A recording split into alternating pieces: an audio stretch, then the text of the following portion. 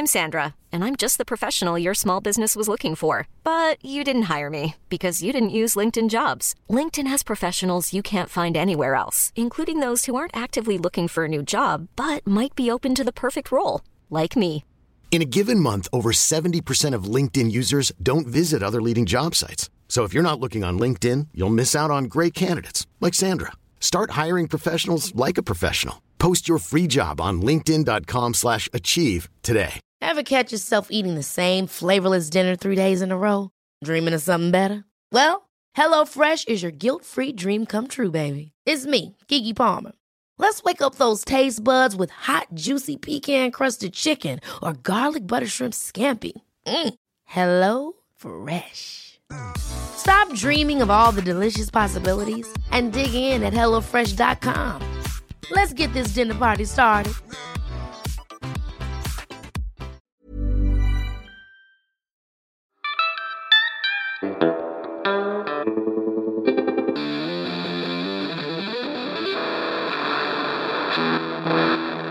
Kan du skru deg litt? Alright, ny uke, ny podcast. Det her Kan du skru deg litt? En podcast som handler om gitar. I dag skal vi snakke med en kul dude fra Trondheim som har spilt i masse nydelige band, hatt sitt eget band som heter The South i gamle dager, spilt med Ida Janshus i mange år, og i det siste så har han også jobbet masse med Stein Torleif Bjella. Vi skal snakke med Alexander Pettersen. Tror du vi får besøk? Vi har begynt. Jeg tror ikke vi får besøk. Jeg har begynt det. Passer veldig dårlig. Det var en veldig mystisk start. Ja. Hvem snakker vi med? Neida. I dag så prater jeg med en fra Trondheim som i Oslo. Nei, bor du i Oslo litt? Ja, du bor jo i Trondheim egentlig, men... Ja. Det samme hvor du bor hennes. Ja. Alexander Pettersen. Ja. Hei. Hei. Rått.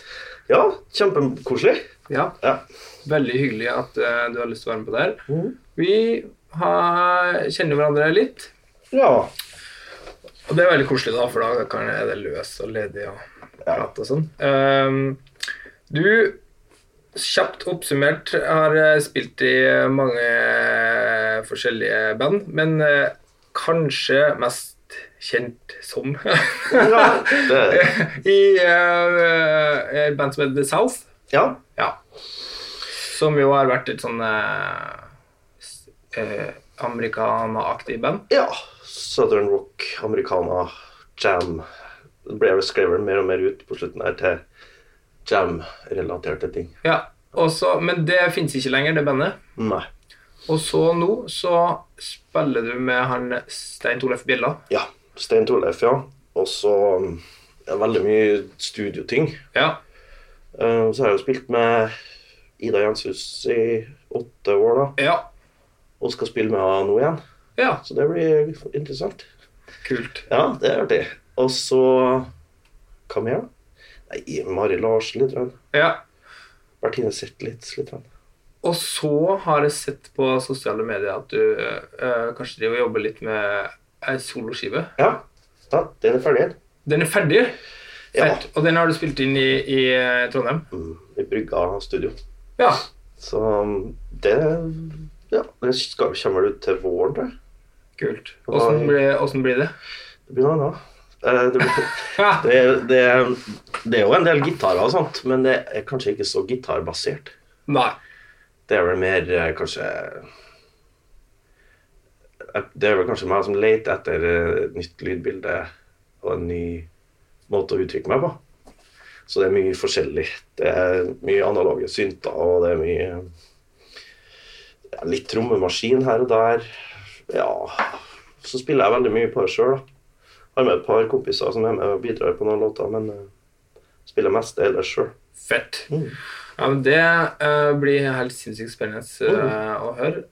I hvert fall fordi at det med at det ikke er så gitarbasert. Du er jo en sånn det finnes jo noen sånne da, som det. Men det som er fint er at du er også fyr som har vært liksom sanger i band, frontet det.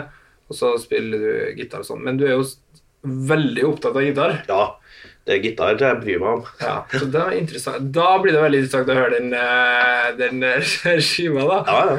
Er det en slags selvbeherskelsesøvelse, eller hva ligger til grunn, tror du? Plata blir veldig spesielt, for det om et veldig spesifikt stykke av livet mitt, som var veldig, skal vi kalle det, rocky. Og jeg var så lei av bare å ta det vanlige tromma, bass og gitar, og så legger vi på noen vokal, og så ser vi hva vi trenger etterpå. Så det var litt sånn, bare for å for eksempel starte en låt ut på en annen måte, så starter vi med en Roland Jupiter I stedet. Ok, den låta skal være cirka sånn her, I lengde og I struktur. Start med den, og så ser du etterpå, kan du bygge på det. Ser du om du trenger trommer I hele tatt. Bass blir jo kanskje rart. Kanskje man skal kjøpe en liten Moog-bass I bunnen. Litt strings. Yes. Og masse knitrelyder. Så har jeg brukt masse effekter. Både den particlen fra Red Panda, og den JHS Nive-klonen har jeg brukt kjempemye på plata som outboard. Ja. Så jeg har kjørt vokal gjennom den partiklen fra Red Panda, og den lager jo sånne partikkelting som gjør at det høres ut som det stikk nesten. Ja. Og den Niven jo for å for eksempel trommevreng og sånt. Ja, ok. Så du bruker liksom gitarpedaler til masse andre greier? Ja, hvis at det passer seg sånn. Ja. Jeg jo veldig keen på å prøve noe annet enn alle de rekkene som står I studio som jeg ikke kan. Ja. Hvis at jeg finner tak I noe som jeg kan å bruke, så det mye enklere for meg å få til å lage den lyden jeg hører for meg. Den Red Pandaen, har jeg sett noen har brukt, hva det for noe? Det jo en delay-pedal, men så veldig mye mer. Og jeg må si jeg har ikke oversikt. Jeg har faktisk, det eneste gangen I historien, skal vi se her, skal vise deg, jeg har med manualen. Yes, for det så mye ting. Det veldig utypisk sånne gitarfolk også. Ja, og innrømme det I hele tatt. Ja, nei, for det her ga jeg opp tidlig, og skjønte at her må jeg vite for at forskjellige knotter gjør forskjellige ting etter hvordan mode den Ja. Så du har liksom pitch-ting, du har revers-ting, density-ting, LFO og masse sånn. Så det på en måte nesten en liten synt I en delay-pedal? Ja, den fucker til lyden din. Ja. På den måten du vil. Ja, hvis du har med manualen, så skal du få til det her.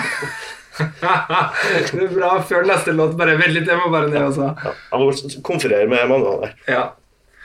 Ok, fantastisk. Ja, men det kult. Men det jo det, ja, for det med å være så opptatt av stæsj, det jo veldig mange som det, men som ikke klarer helt å anvende ut I nå. Altså det som mange jeg har snakket med jo sånn at hvis folk veldig sånn artist, så driter man kanskje ofte I liksom alt det der stæsjet for at du konsentrerer deg mer om å liksom fremføre sangen din. Mens noen jo på en måte begge deler, som sånn at man vil framføre sangen sin, men har helt sånn sykt oppheng I stæsj da. Du havner kanskje mot den kategorien? Ja, det tror jeg. Det her jo sånn lite oppsett, det du ser her, det jo stappfullt brett og sånn. Ja. Men når jeg reiste med Ida Jenshus på slutten, I 2015, så hadde jeg 2 sånne brett på 90 centimeter bred, liksom, stappfull av ting. Og så I det prosjektet så var det litt sånn kutt I økonomien på akkurat den turen. Og da kuttet vi syntperson. Så jeg måtte kjøre splitt-signalet på et tidspunkt. Og så gikk den videre gjennom masse sånn synt-ting, og inn til en forsterker, og så direkte ut for mer straight gitarlyd I en annen forsterker. Og så ble det å kjøre på de synt-effektene der da, skimmer-ting, freeze, oktaver og rare ting. Og pluss at jeg hadde en sånn Boss Tremolo-pen som stod og vaia mellom de 2 hele tiden, som var penna ut I tillegg da. Så det var ganske mye å holde styr på. Ja. Og 3 expressioner etter forskjellige ting. Og, men jeg følte jeg ble ganske mye flinkere da, på den runden der. På bare å For det jo en litt viss fare for at det blir litt sånn overkill også. Ja. Må bruke det med litt sånn måte, og så stole på at kanskje lydmannen får frem de tingene I tillegg, sånn at ikke man overdriver alt hele tiden. Ja, men det er også veldig interessant med det da, for at når jeg tenker på det, så tenker jeg også på en fyr som er sånn med røttene liksom, i det vi snakket om I sted, da, sånn gitarbasert, sånn jam-rock-ting liksom. Men at du da også samtidig har liksom stålkontroll på sånn synth og expression og ruting hit og dit og sånn. Det var, jeg føler at det er liksom utypisk når man er sånn southern rock-fyr liksom. Ja, det tror jeg. Men jeg har styrt unna midi.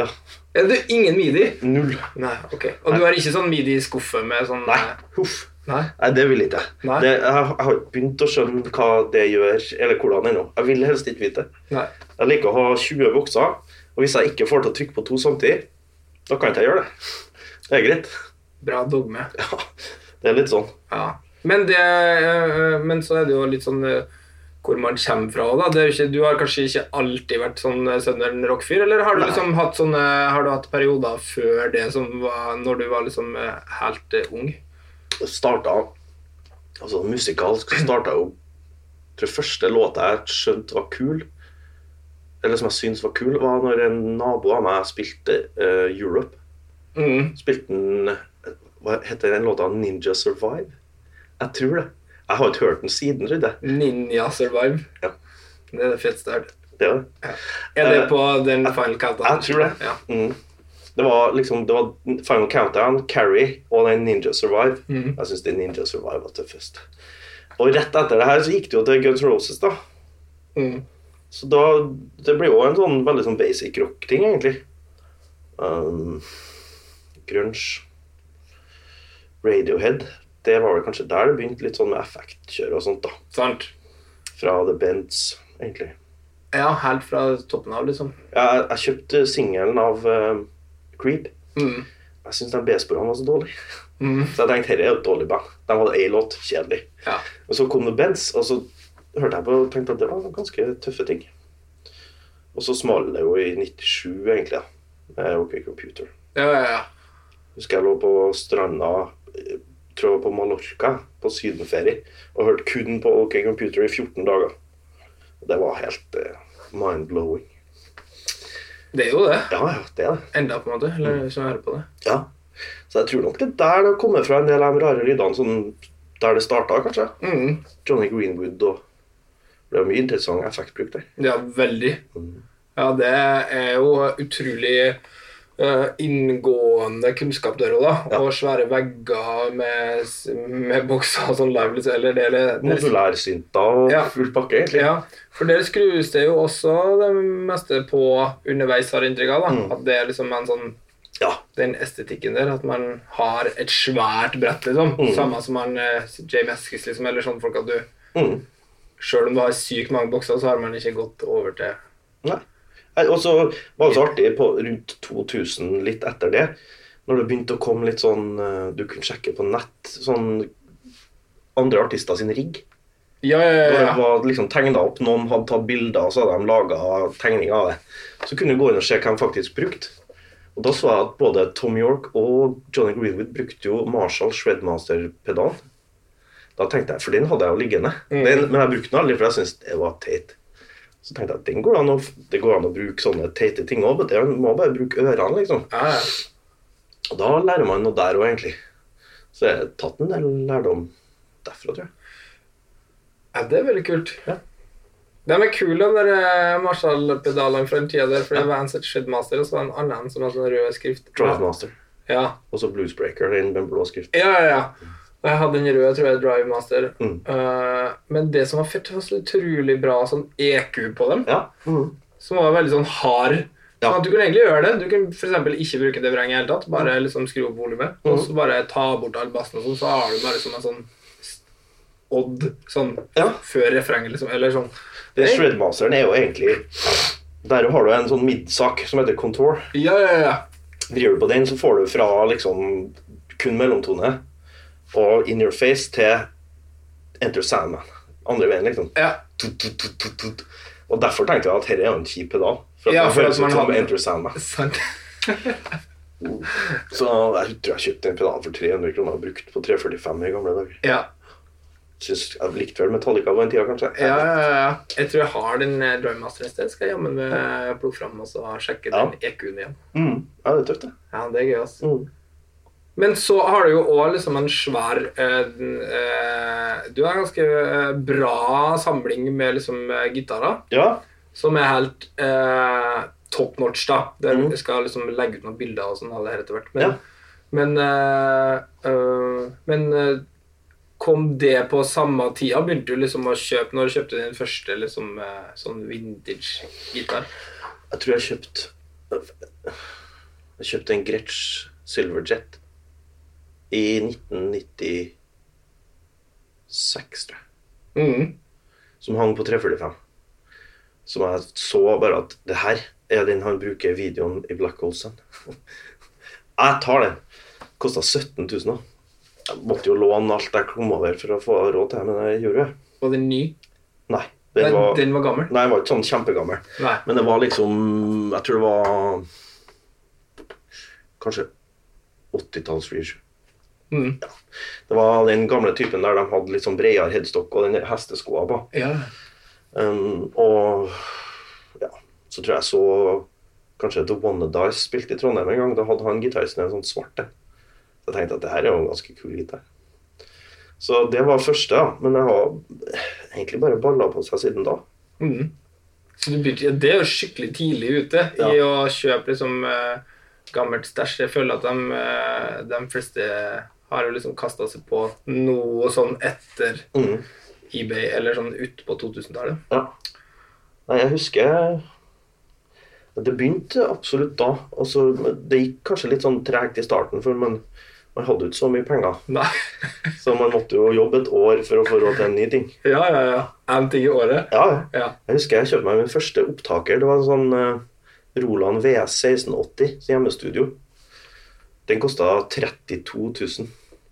Hvis du skulle ha med sånn CD-brenner, for du måtte jo brenne ut på CD. Klart. Da jobbet jeg, det høres ut som en gammel makall her, men ok. Da jobbet jeg i 2,5 måneder på Tine avdeling Tunga i Trondheim på kjølelager for å få råd til den. Og da regnet jeg ut det på forhånd. Ok, jeg kommer til å tjene ca. 32 000, så da cashet faren min ut det på forhånd. Så fikk jeg den og brukte den, og så når sommeren var ferdig, så ga jeg den tilbake alle 32. Så var jeg tom igjen.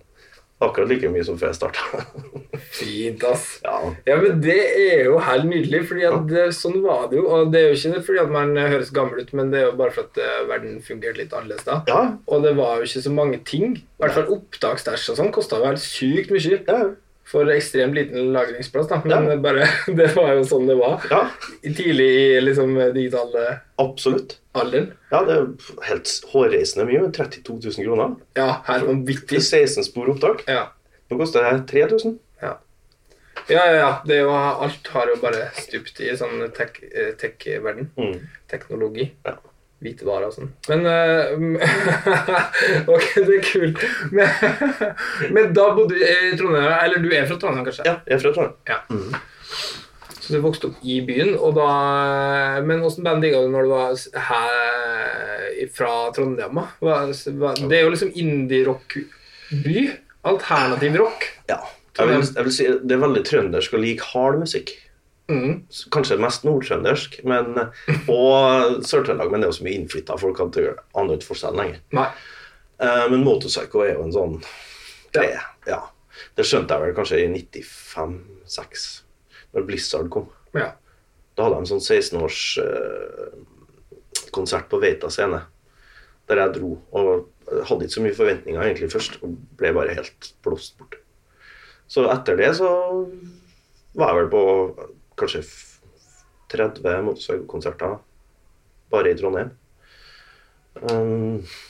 Ellers da, trønderske band, det var jo, vi var veldig gode kompiser med John Doe. To av dem gikk jo i klassen min på videregående. Ja. Jonas og Øystein. Ja. Og de to andre ble jo med i det selv. Så det er ganske sterk link der da. Ja. Lionheart Brothers, de booket jeg til en festival i 97, tror jeg. Sant. Og sammen med bandet Attack. Ja. Der var jo Askild Holm, Erik Øyen og flere Namsos-folk og sånn. Så Ja, det var jo kanskje litt sånn Namsos-fokus over en tid, Ja. Det var litt sånn Tugboat og et band, Attack og de tingene der, Quintrofenia, som var litt mer sånn Jethro-Tull. Litt sånn progga, Ja. Ja, dem husker jeg. Så det liksom mange sider, så der kom det liksom en haug som flyttet, men det er liksom samtidig med, eller de er liksom samme generasjon som det på en måte. Ja, det var en sånn klump som kom flyttende til Trondheim, og bare tok over butikken. Så det ble sånn. Og så hadde jo Cadillac og sånne ting, Per Borten sine ting. Han kom jo fra Sørom byen igjen. Og det ble jo en ganske stor greie, husker jeg. Det var det. Ja, for de kom litt sånn ut av ingenting, og så plutselig var det sånn trio som bare spilte helt syke. De kalte seg Per Borten Trio når de startet, tror jeg. Spilte de på Eat the Rich første gangen, da spilte de vel nesten bare coverlåter av gamle ting. 10 Years After og sånne ting. Og så bare la det på seg. Sant. Og det ble jo noen veldig kule ting som kom derfra. Ja. Den første plata er jo helt enorm. Ja. Men så, det er gøy, det er liksom det lengste jeg har tenkt på liksom det der, altså den rockens storhetstid i Trondheim. Det var litt sånn akkurat da. Men spiller du i sånne band da, eller var du liksom kommet i gang med sørstatsbusinessen da? Nei, da var jeg djupt i Radiohead egentlig. Ja.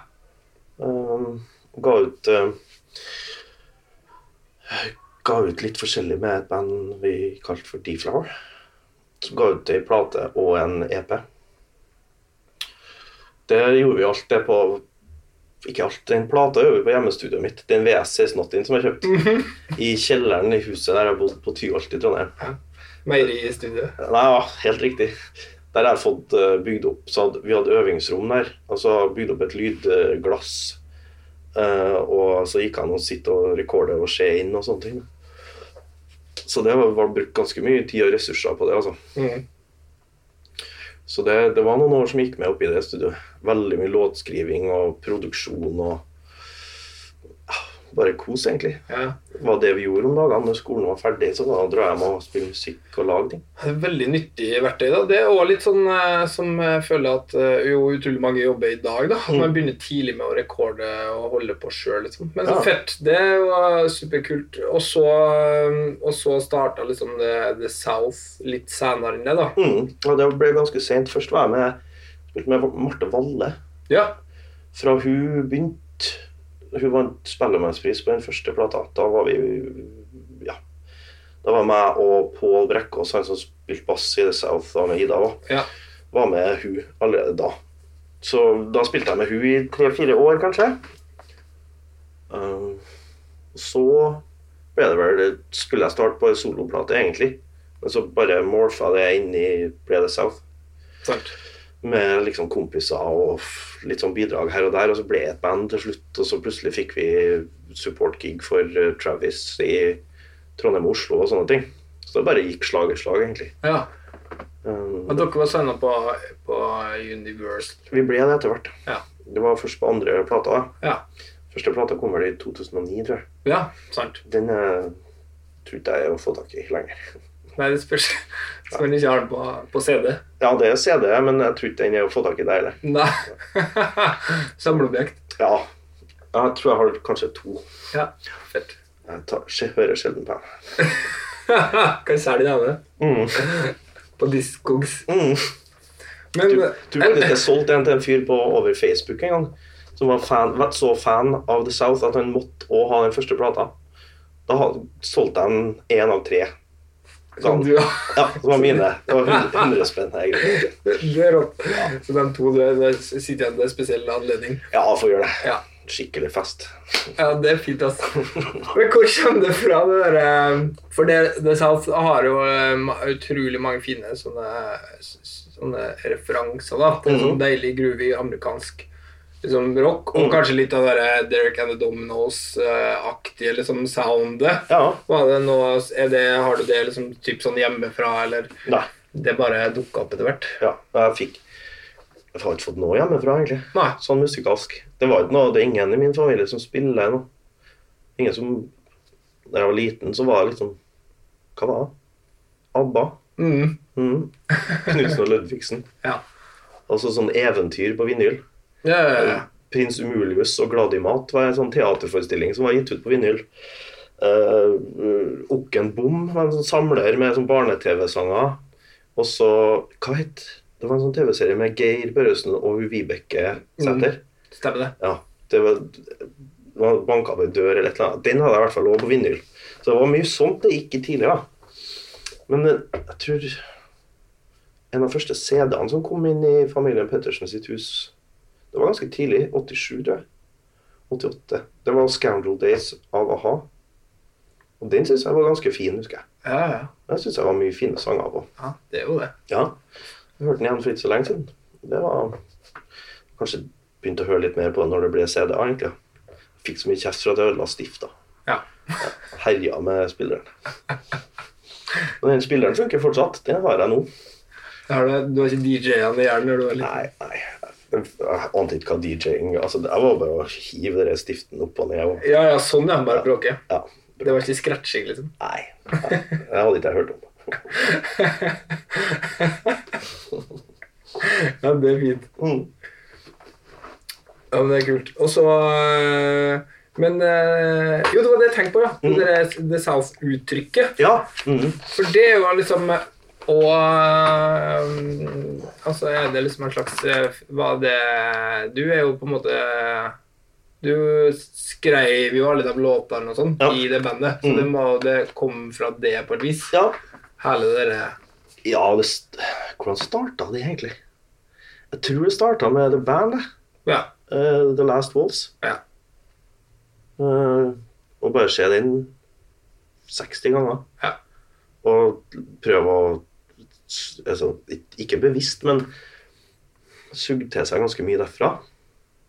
Og så bare oppdag flere og flere band fra den tiden her som er litt sånn i samme område. Sånn som Little Feet og Derek and the Dominos og veldig mye sånne ting.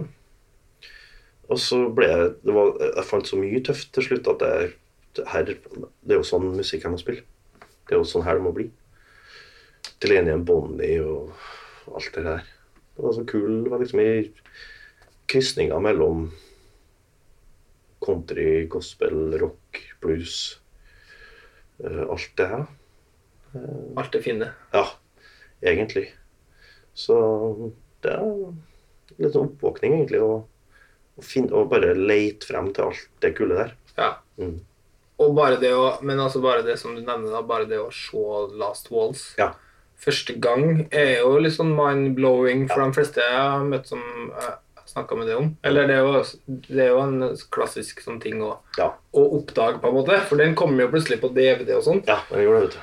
Og da bare, det er jo liksom noe for seg selv det. Ja. Selv om det er utrolig, det er jo vittig masse som er rekordet på nytt, og det er jo veldig... Og litt kjedelig å finne ut. Ja, men uansett da, hvis man liksom ser bort fra det, så er det jo på en måte en The Band. Jeg tror jo at det er så svært, for det gjorde så enormt inntrykk på alle andre artister på den tiden også. Når alle sånn, George Harrison og Elton John og Clapton og alle bare er sånn der, ok, hva er det her? Det er Clapton. Han sluttet vel i Cream av den, blant annet derfor. Og var det Delaney and Bonnie som var oppvarming for Cream, tror jeg. Ja, det kan stemme, ja. Og så nei, det var Blind Faith, tror jeg. Ja, for det var etter Cream, ja. Så var Delaney and Bonnie oppvarming. Ja. Og så, han synes Delaney and Bonnie var liksom, det var det som var kult. Blind Faith, not so much. Så jeg endte opp å henge på bussen med oppvarmingsbandet i stedet, og så begynne å bli med dem live i tillegg. Og så produserte jo han Delaney første skiva til Clapton. Så det er veldig sånn, man inspirerer hverandre, og det går den veien, liksom. Ja. Men jeg tror det må være litt sånn med The Band, at han bare har hatt sånn enorm påvirkningskraft, på et vis. Det tror jeg. Og det kule med den Last Waltz, kuleste med at det er ingenting av trommene som er rørt. Nei. Og Liv Van Helm nekta å gjøre noe mer. Han var ferdig med Robbie Robertson da. Så det ble... Ja, så det er sånn som det du ser, det er det han spiller. Ja. Det hører jo. Og det er ganske kult da. Han spiller jo fint han med det. Det var bra det. Ja. Det gjorde ingenting om de ikke la det på nytt. Nei, det er herlig greit, ass. Ja. Ja, Jesus, det blir jo ikke noe bedre enn det. Nei, det er ikke det. med litt feet og sånn, ja, for det var jo en ting som jeg føler at du kanskje har tatt med det videre, og når jeg hører det nå med forskjellige artister, da, at hele den der slide, liksom, tilnærminga og kanskje litt av det, at det har hatt litt å si også. Ja, absolutt. Og så, Lowell George skrev jo låter så rart også. Han likte å ta det opp på tape, og så klippe det opp, og så sette det sammen på nytt igjen. Altså veldig tidlig Ableton, på en måte? Ja. Så det var sånn, han kalte det for sånn mosaikk-låtskriving. Så at det var forskjellige deler, og så derfor det så mye rare sånn, de hoppet over enkelttakter og sånn mye. Ja. Det på grunn av at han klippte sammen, og så sendte han det til de andre, og så måtte de lære seg sånn. Wow, det visste jeg ikke. Oi, så rått. Ja, det kjempekult. Og så, de startet, og den første plata til Little Feat er jo ganske obskur. Ja, det er det. Det er mye rare ting der, altså. Ja. Mye rare låttitler, og tekster, og sjangre, og låtstrukturer, og alt. Det er jo helt ut. Ja, bytte låt midt i, eller det liksom går i hverandre og sånn. Ja, det er sant. Og så begynner de å finne mer den der formen som skal bli fra andre plata. Og da er vel han fortsatt sjefen selv, da. Og lager låtene på en litt annen måte, tror jeg. Men, og kanskje finne slide-tonen sin etter hvert, og andre tredje plata, tror jeg. Den slide-greia er jo, det er veldig kult, da. Jeg har aldri plukket det, men jeg har nok tatt en del fra det. Det er det og George Harrison slide-ting.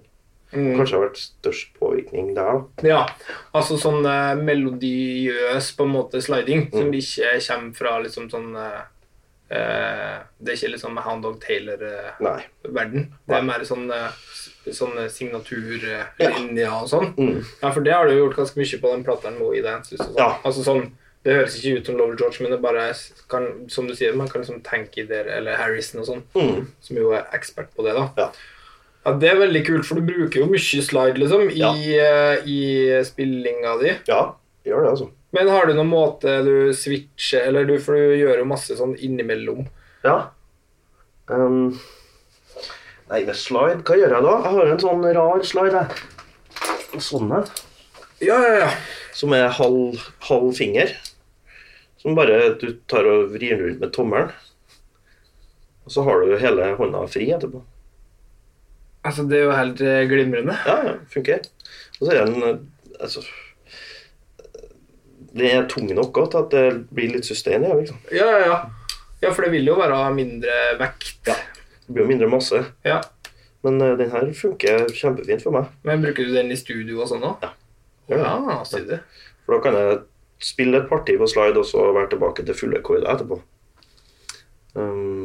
Ja, for du har den på ringfingeren. Ja. Jeg aner ikke hvorfor det er sånn. Jeg burde egentlig ha lært meg å gjøre det annerledes. Men sånn er jeg nå. Sånn er det jo, alle har sine valg, da. Ron Wood liksom har den på langfingeren, men har ikke noe, det finnes ikke noe... Nei, han har jo lært seg sånn. Ja.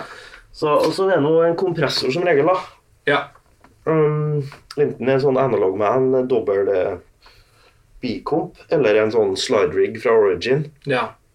For det er jo litt av det som jo var trikset til mange av dem der i gamle dager. At man har 2 kompressorer. Ja. Som er liksom... Men hva er tanken bak det? Er det... Den Origin slide-riggen, det er vel... Han har vel prøvd å gjenskape sounden til Lowell George, rett og slett. Ja. Så det er 2 limiterer. Så kjører jeg inn i en, og så kjøres det inn i en til. Så lyden blir helt flat og varer så lenge som du bare orker uten at det er noe distortion med i bildet. Og den funker, altså. Ja. Men det blir litt sånn... Ja, jeg synes det er kult at det ikke skal låte helt like nå. Ja. Ja, for det er noe med hvis man liksom har, i hvert fall hvis man har sånn stratt, og så fenderamp liksom, og så bare... Ja. Samme preampen i gitaren som Lowell George hadde, for eksempel. Ja. Sånn Stratoblaster fra Alembic. Ja, du har det? Ja. Ja da. Jeg skjønner. Ja, den bruker jeg nå i en lap-stil, da. Ja. Ja, for den har vi jo sett på tidligere når vi møttes i sommer. For det er en stratt som du har bygd om til lap-stil. Det har jeg aldri sett før. Har du gjort det selv? Ja. Først satte jeg sammen stratten selv, av forskjellige deler og sånne ting. Og elektronikk og alt sånt. Og så kjøpte jeg en sånn bru fra tysk. De der... Schaller? Nei, det de som lager gitarer. Duesenberg. Ja. Som har sånn palmbender-ting. Ja, sånn at du kan gjøre litt sånn pedal-stil-aktige greier med... Og der kan du velge, hånda. ja, og så kan du velge, der har du 2 fester for strengen. Fester du ene, så bender du opp. Fester du andre, så bender du ned. Hey, it's Danny Pellegrino from Everything Iconic. Ready to upgrade your style game without blowing your budget? Check out Quince. They've got all the good stuff, shirts and polos, activewear, and fine leather goods, all at 50 to 80% less than other high-end brands. And the best part? They're all about safe, ethical, and responsible manufacturing. Get that luxury vibe without the luxury price tag. Hit up quince.com/upgrade for free shipping and 365-day returns on your next order. That's quince.com/upgrade. Og så er det 6 strenger, en preamp, ja, den Stratoblasteren, og så er det bare sånn enkel metallnøtt oppå som jeg tror jeg kjøpt, som er bare sånn enkeltstående, den er ikke montert fast eller noe. Nei. Bare sånn for... Men som er veldig høy. Veldig høy. Ja. Og så har jeg nå laget en egen tuning og eget bendesystem da, så det høres ut som sin egen ting. Ja, men det er jo helt topp da. Ja. Når du først skal liksom gjøre noe sånn pedal-stil-aktig greier, så er det jo veldig kult å ha sin egen take på det, hvis man ikke skal bli liksom Nashville-fyr. Ja.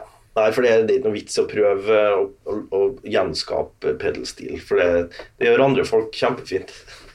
Det kommer aldri til å bli mye greier. Jeg har en pedal-stil, og det klarer ikke jeg å skjønne. Det er 2 føtter og 2 hender samtidig. Nei, det går ikke. Og knær. Ja. Nei, det er litt å henge fingrene i. Men hvordan tuning har du endt opp med da, på den lapstilen? Jeg er ikke sikker. Jeg må ta det opp før jeg skifter strenger, så må jeg rekorde, høre hva hver streng er stemt i. Ja. Og så må jeg høre på igjen når jeg stemmer det opp etterpå. Så jeg er ikke sikker. Jeg tror det er C. Ja. En slags åpen C. Ja, noe sånt, ja. Men jeg har brukt den på ganske mye, da. Jeg har brukt den på mye, når jeg jobbet med Kåre Vesterheim her i Oslo, så brukte jeg den veldig mye på soundtracket til, hva heter den, ja? Hotell, hva heter den? Det er film med Atle Antonsen. Åja, den, ja. Nei. Grand Hotel. Grand Hotel, ja. Ja. Der er den veldig mye, og så er den på Anno sist... Nei, jeg tror jeg brukte den på noe annet greier med han nå. Jeg husker ikke hva det var for noe. Ja. Og masse ting i Trondheim, og på nye Ida-skiver som kommer, og ting jeg produserer selv og sånn. Så det får jo...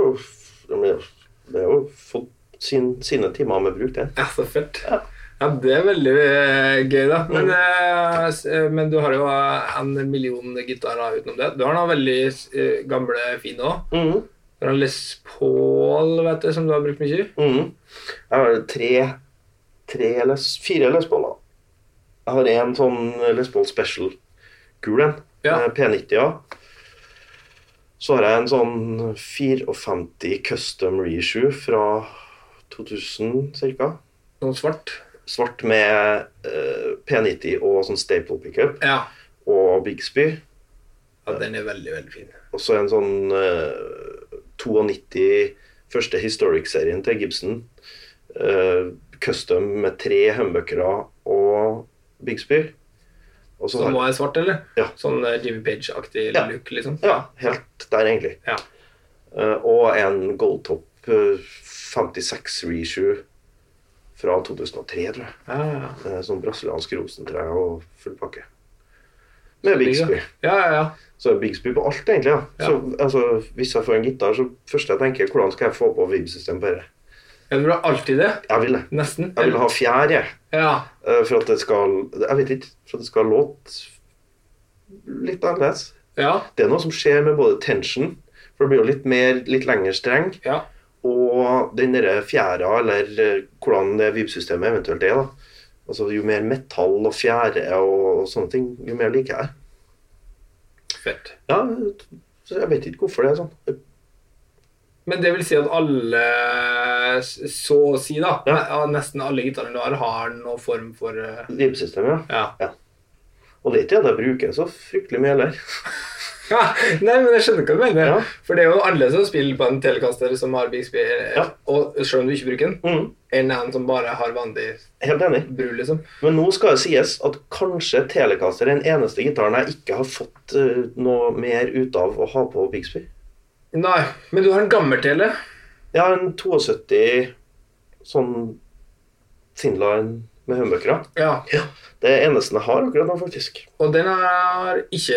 Nei, der er jeg litt sånn, der har ikke jeg så lyst til å bore i tre. Nei. Og så tror ikke jeg det finnes noen metode ennå, for du har jo Vibramate som lager konverteringsmetoder, men jeg tror ikke det finnes noe for akkurat den modellen. Hvis det hadde funnet det, så hadde det vært Bixby på. Hvis jeg godt hadde det. Ja, altså, jeg har en sånn aversjon mot å bore i tre. Ja. Det synes jeg alltid er en uting.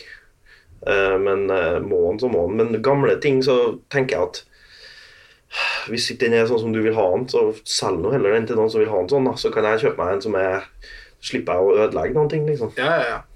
Men kjøper du og selger mye gitarer, eller har du liksom sentimentalt forhold til det? Både og. Det er litt sånn, noen gitarer blir veldig nært og veldig sånn den her kommer aldri til å forsvinne. Den skal jeg alltid ha. Jeg har solgt vel en del før, men det er lenge siden jeg har solgt en gitar som har betydd noe for meg nå. Ja. Nå har det blitt mer sånn vent til jeg har muligheten til å kjøpe en ny en før jeg gjør det, i stedet for å kjøpe og så må kvitte meg med noen ting. Ja. Fordi at jeg angrer alltid så mye. Det er jo en klassisk situasjon.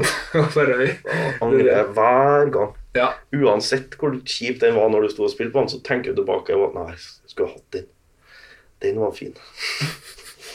Ja, det er sant. Ja. Men Fender i Fender-verden da, for du har liksom noe stratta og sånn nå, sikkert da? Ja, det er jo egentlig favorittgitaren min.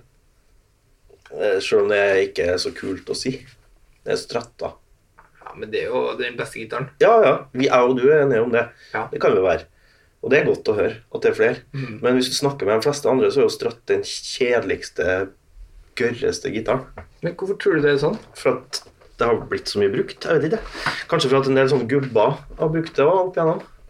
Men det er jo ikke sånn i andre deler av verden hvis liksom folk synes at liksom, jo, folk kan jo synes det er kjedelig for dem, men det er jo fortsatt veldig mange som synes at liksom, Ford Mustang er en veldig bra sportsbil, fordi at, men den er jo fortsatt mye brukt. Det er jo sært en del av dem også. Ja, det er det altså.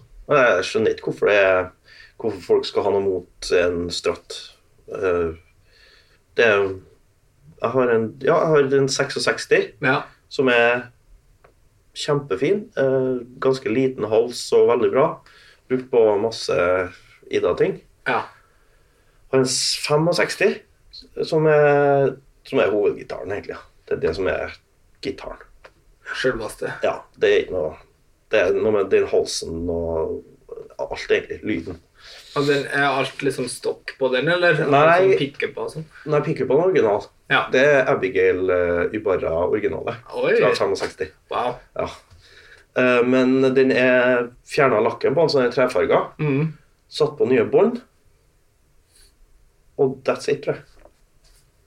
Så jeg kan ikke kjøpe sånn mint-ting for at jeg skal bruke det, tenker jeg. Ja. Hvis jeg kjøper noe kjempedyrt som er så fint at jeg ikke tør å ha det med ut, da er det ikke noe poeng.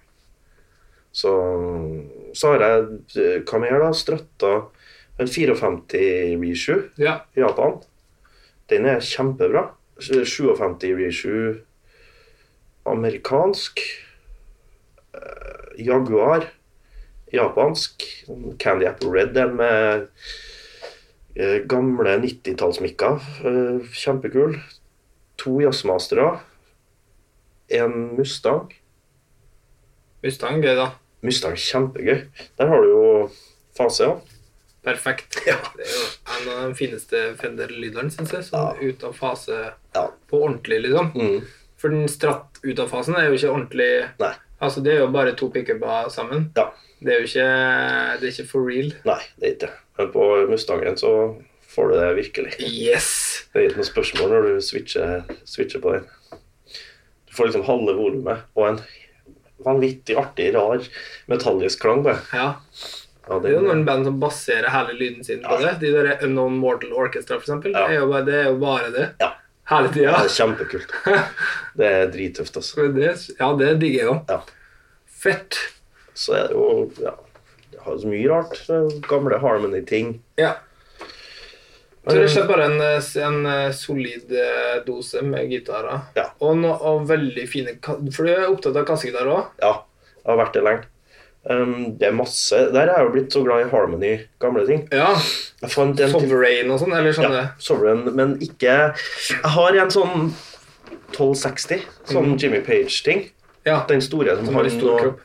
Ja, og Pete Townsend brukte også en sånn. Ja.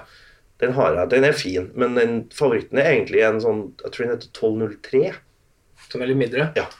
Jeg fant en sånn i Hollywood. Første gang jeg var i Hollywood, så sto en sånn i et hjørne opp på Sam Ash på Sunset. Helt for seg selv. Så ut som den skulle selges eller noe. Så jeg måtte bare hanke inn og spørre dem bak kassa om det er til salgs eller er til reparasjon eller hva det er for noe. Så sa de at det var til salgs. Det var $300. Ok. Perfekt. Ja, jeg kjøpte jo den. Og siden da så har jo Harmony-prisene egentlig bare gått stødig oppover. Ja, men det. Så jeg har 3 Harmony kassegitarer i forskjellige størrelser og forskjellige tre. Og Guild 12-strengs akustisk, Gibson Southern Jumbo, Guild sånn D25 med sånn kuva bakside. Ja. Fra 78. Sånn i sånn valnøttbrun. Jeg har sikkert mer. Du må starte museum snart. Ja, det går an det. Så, men... Fantastisk, ja. Og så er det jo en ting som vi overhodet ikke har pratet om, men som er nesten vel så viktig som alt det andre. Det er jo alle forsterkerne. Ja! Det var en greie, ja. Rig rundown. Åh, Gud. Ja, i rommet her, skal vi sitte nå, så har jeg jo en splitter ny innkjøpt Fender Twin Reverb fra 68. Ja, så den er ikke splitter ny. Nei, men i mitt eie så er den helt ny. Ja. Så den har jeg rukket å spilt kanskje 3 timer på. Den liker jeg veldig godt så langt. Den er kjøpt kun fordi Stein Torleif Bjella har sagt kan du skru opp litt? Ok. Da har jeg spilt på en ja, det er helt ikke i tråd med en podcasten her.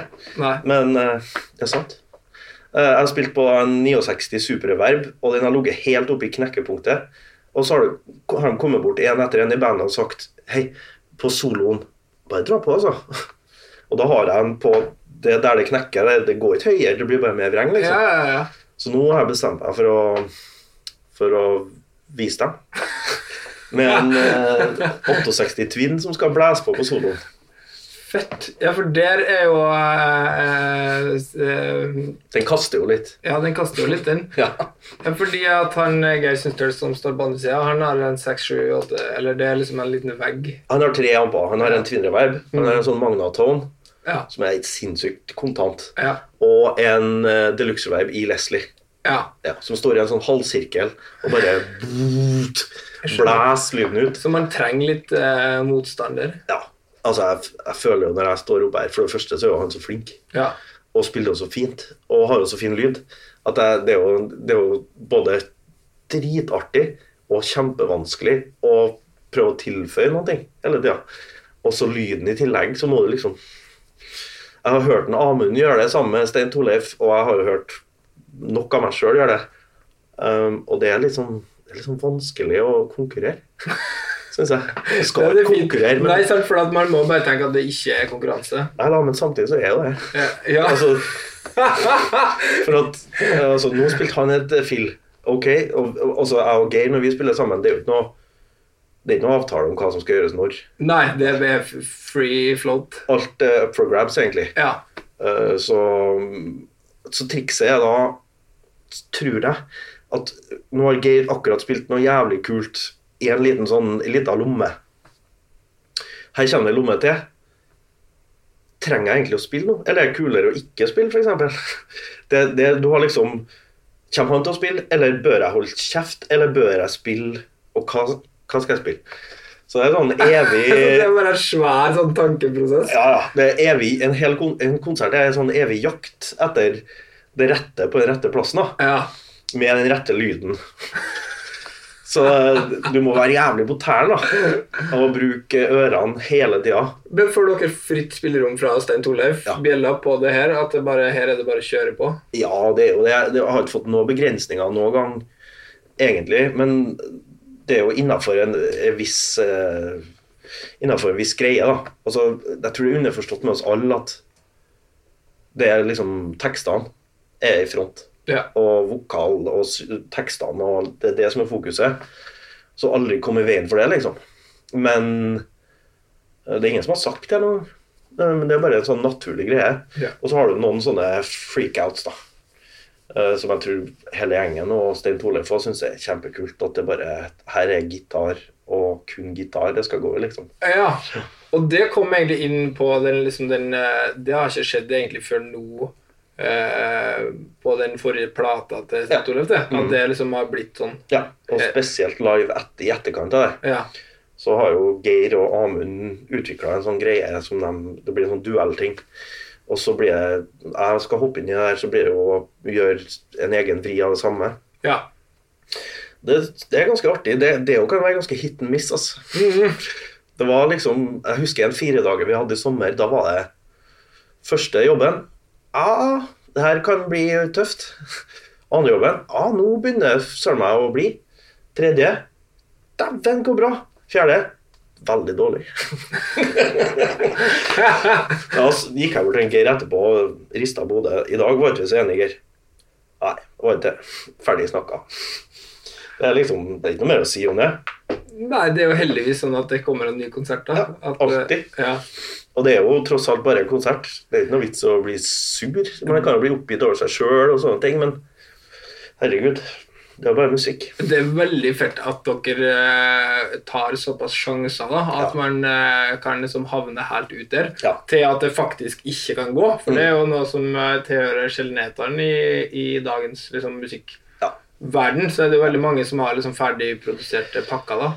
Det finnes litt for mye tracks rundt omkring I noen sjangrer så ser jeg det må jo være sånn ja det klart det, men det bare jeg tenker at det gøy at ja det må jo selvfølgelig det men det som fint jo at de her tingene kan sameksistere da men at når det band sånn som det bandet her som jo spiller på øya ved siden av alle mulige andre band, men fortsatt noe av det som folk går hjem og husker fordi at det helt sinnssykt bra band og den konserten var jeg hørt på faktisk det var første gangen jeg hørte dem med Amund altså at jeg ikke var med ja, sånn og med Amund må du spilt I stedet ja.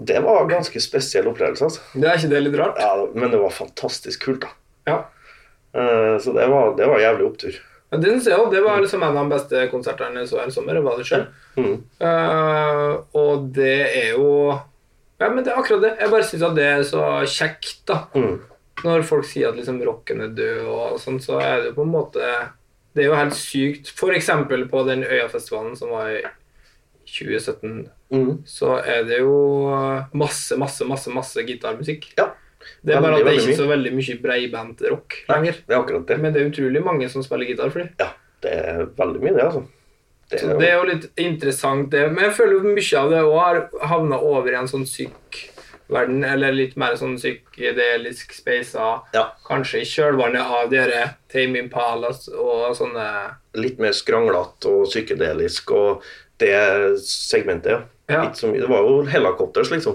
jo. Det var jo også Brainbein ja, men det var jo en slags jubileumskonsert så var det unntaket, de var nesten å regne som en slags oldies act på den festivalen da ja, de hadde nesten reunion, vet du jo, det var 20-årsjubileum for en sånn skive, tror jeg men det jo veldig gøy, synes du da ting har blitt litt mer sånn spacet og sånn men du jo glad I det, du ikke det da? Altså sånn, at det spacet, ja, men sånn psykedelia ja, jeg veldig glad I Grateful Dead det var der det kulminerte egentlig med alle de bandene fra 70-tallet ja, sånn ja det vi var inne på tidligere ja, at det startet med The Band og så liksom fulgte den stigen og fant ut av alle de bandene og så sluttet jeg med Grateful Dead altså for der, ok, de har gjort alt Du trenger jo bare Grateful Dead. Det er jo bare hvordan plate du hører på. Ja. For jeg er jo gira på en annen sjanger, så finner den fra 77, så er det en sjanger.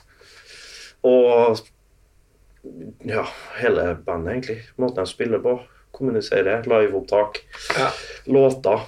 Så du har brukt mye tid på Grateful Dead på en måte? Ja. Sånn som lytter? Ja, vanvittig mye tid. Ja. Det er jo kjempeartig med det bandet at du kan høre på, kan spore opp 50 forskjellige liveversjoner av en låt. Ja. Hvis du er så inclined at du er såpass nerdat, så kan du høre gjennom dem. Hva forskjellene er. Ok, her har du en 5-minuters-versjon. Jeg må ha hatt en litt sånn dårlig dag. Her er en 12-minuters-versjon. Den var skikkelig ut. Ja. Så det blir mye sånt da. Så du har drevet den med det? Ja. Jeg har også hengt mye med Bent Sæther. Ja. Og han har jo for eksempel en låt av Darkstar. Ja. Han har vel 24 timer med den, bare forskjellige versjoner av den. Ja. Skjønner. Liveopptak og sånt da. Så du kan egentlig bare klippe dem sammen og så bare har et døgn med Darkstar. Med Darkstar. Ja, men det er deilig da. Også, men det er jo veldig interessant band på mange vis da. For utstyrsmessig da, ikke sant? Utstyrsmessig, ikke minst. Og så har du jo han Garcia, som selvfølgelig er en liksom veldig stor inspirasjon for mange når det kommer til sånn soloverden. Ja. Men så har du jo en fyr som står og komper da. Bob Weir, ja. Det rareste kompgitaren du noen gang kan finne. Altså, det han gjør, det er så lite logisk. Men det er jo fordi at de har spilt sammen, og de andre han spiller sånn. Hvor er lomma mi, liksom? Da har du funnet et sånt absurd, jeg skjønner ikke hva han klarer å tenke sånn en gang. Det er helt utenpå alt som jeg tenker med kompgitar i hvert fall.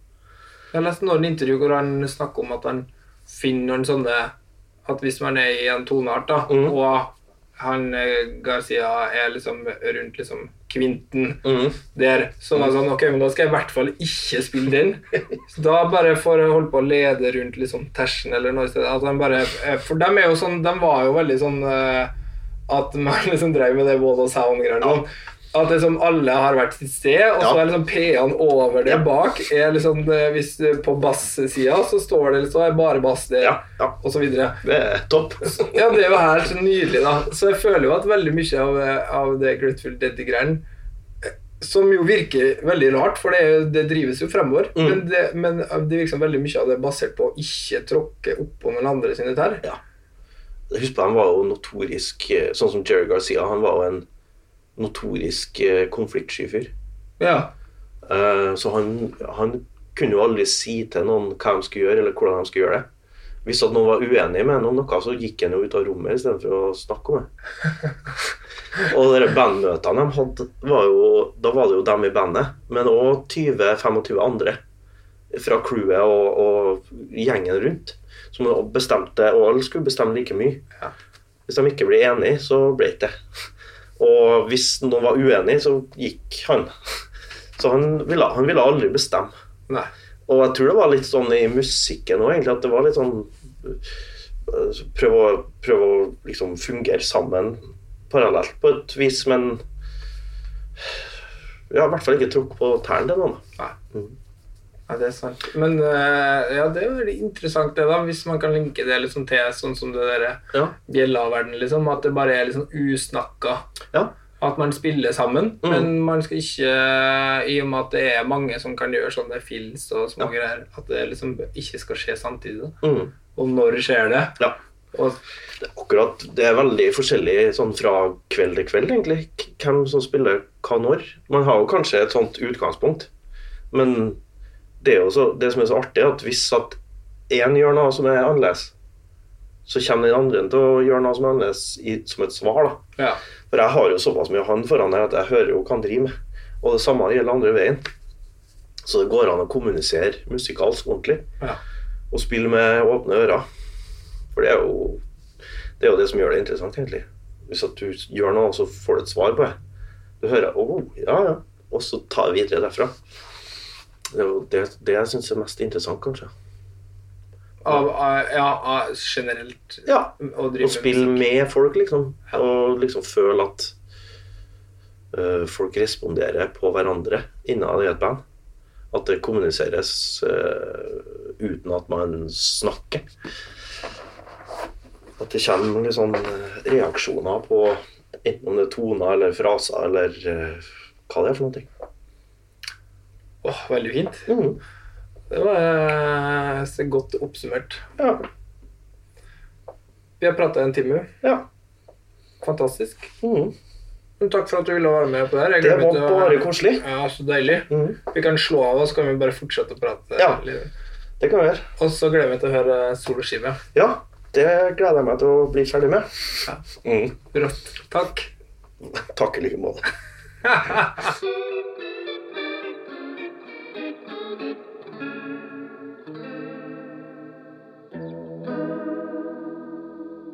Denne episoden her, den er lagd av meg selv, men i samarbeid med Vintage Gitar, som er en heidundrende flott gitarbutikk som ligger i Oslo.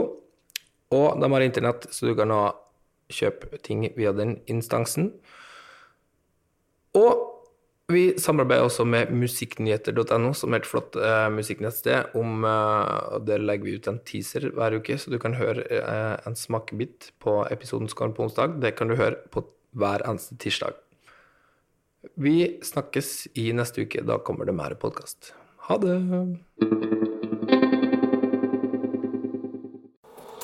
Produsert av Rubicon.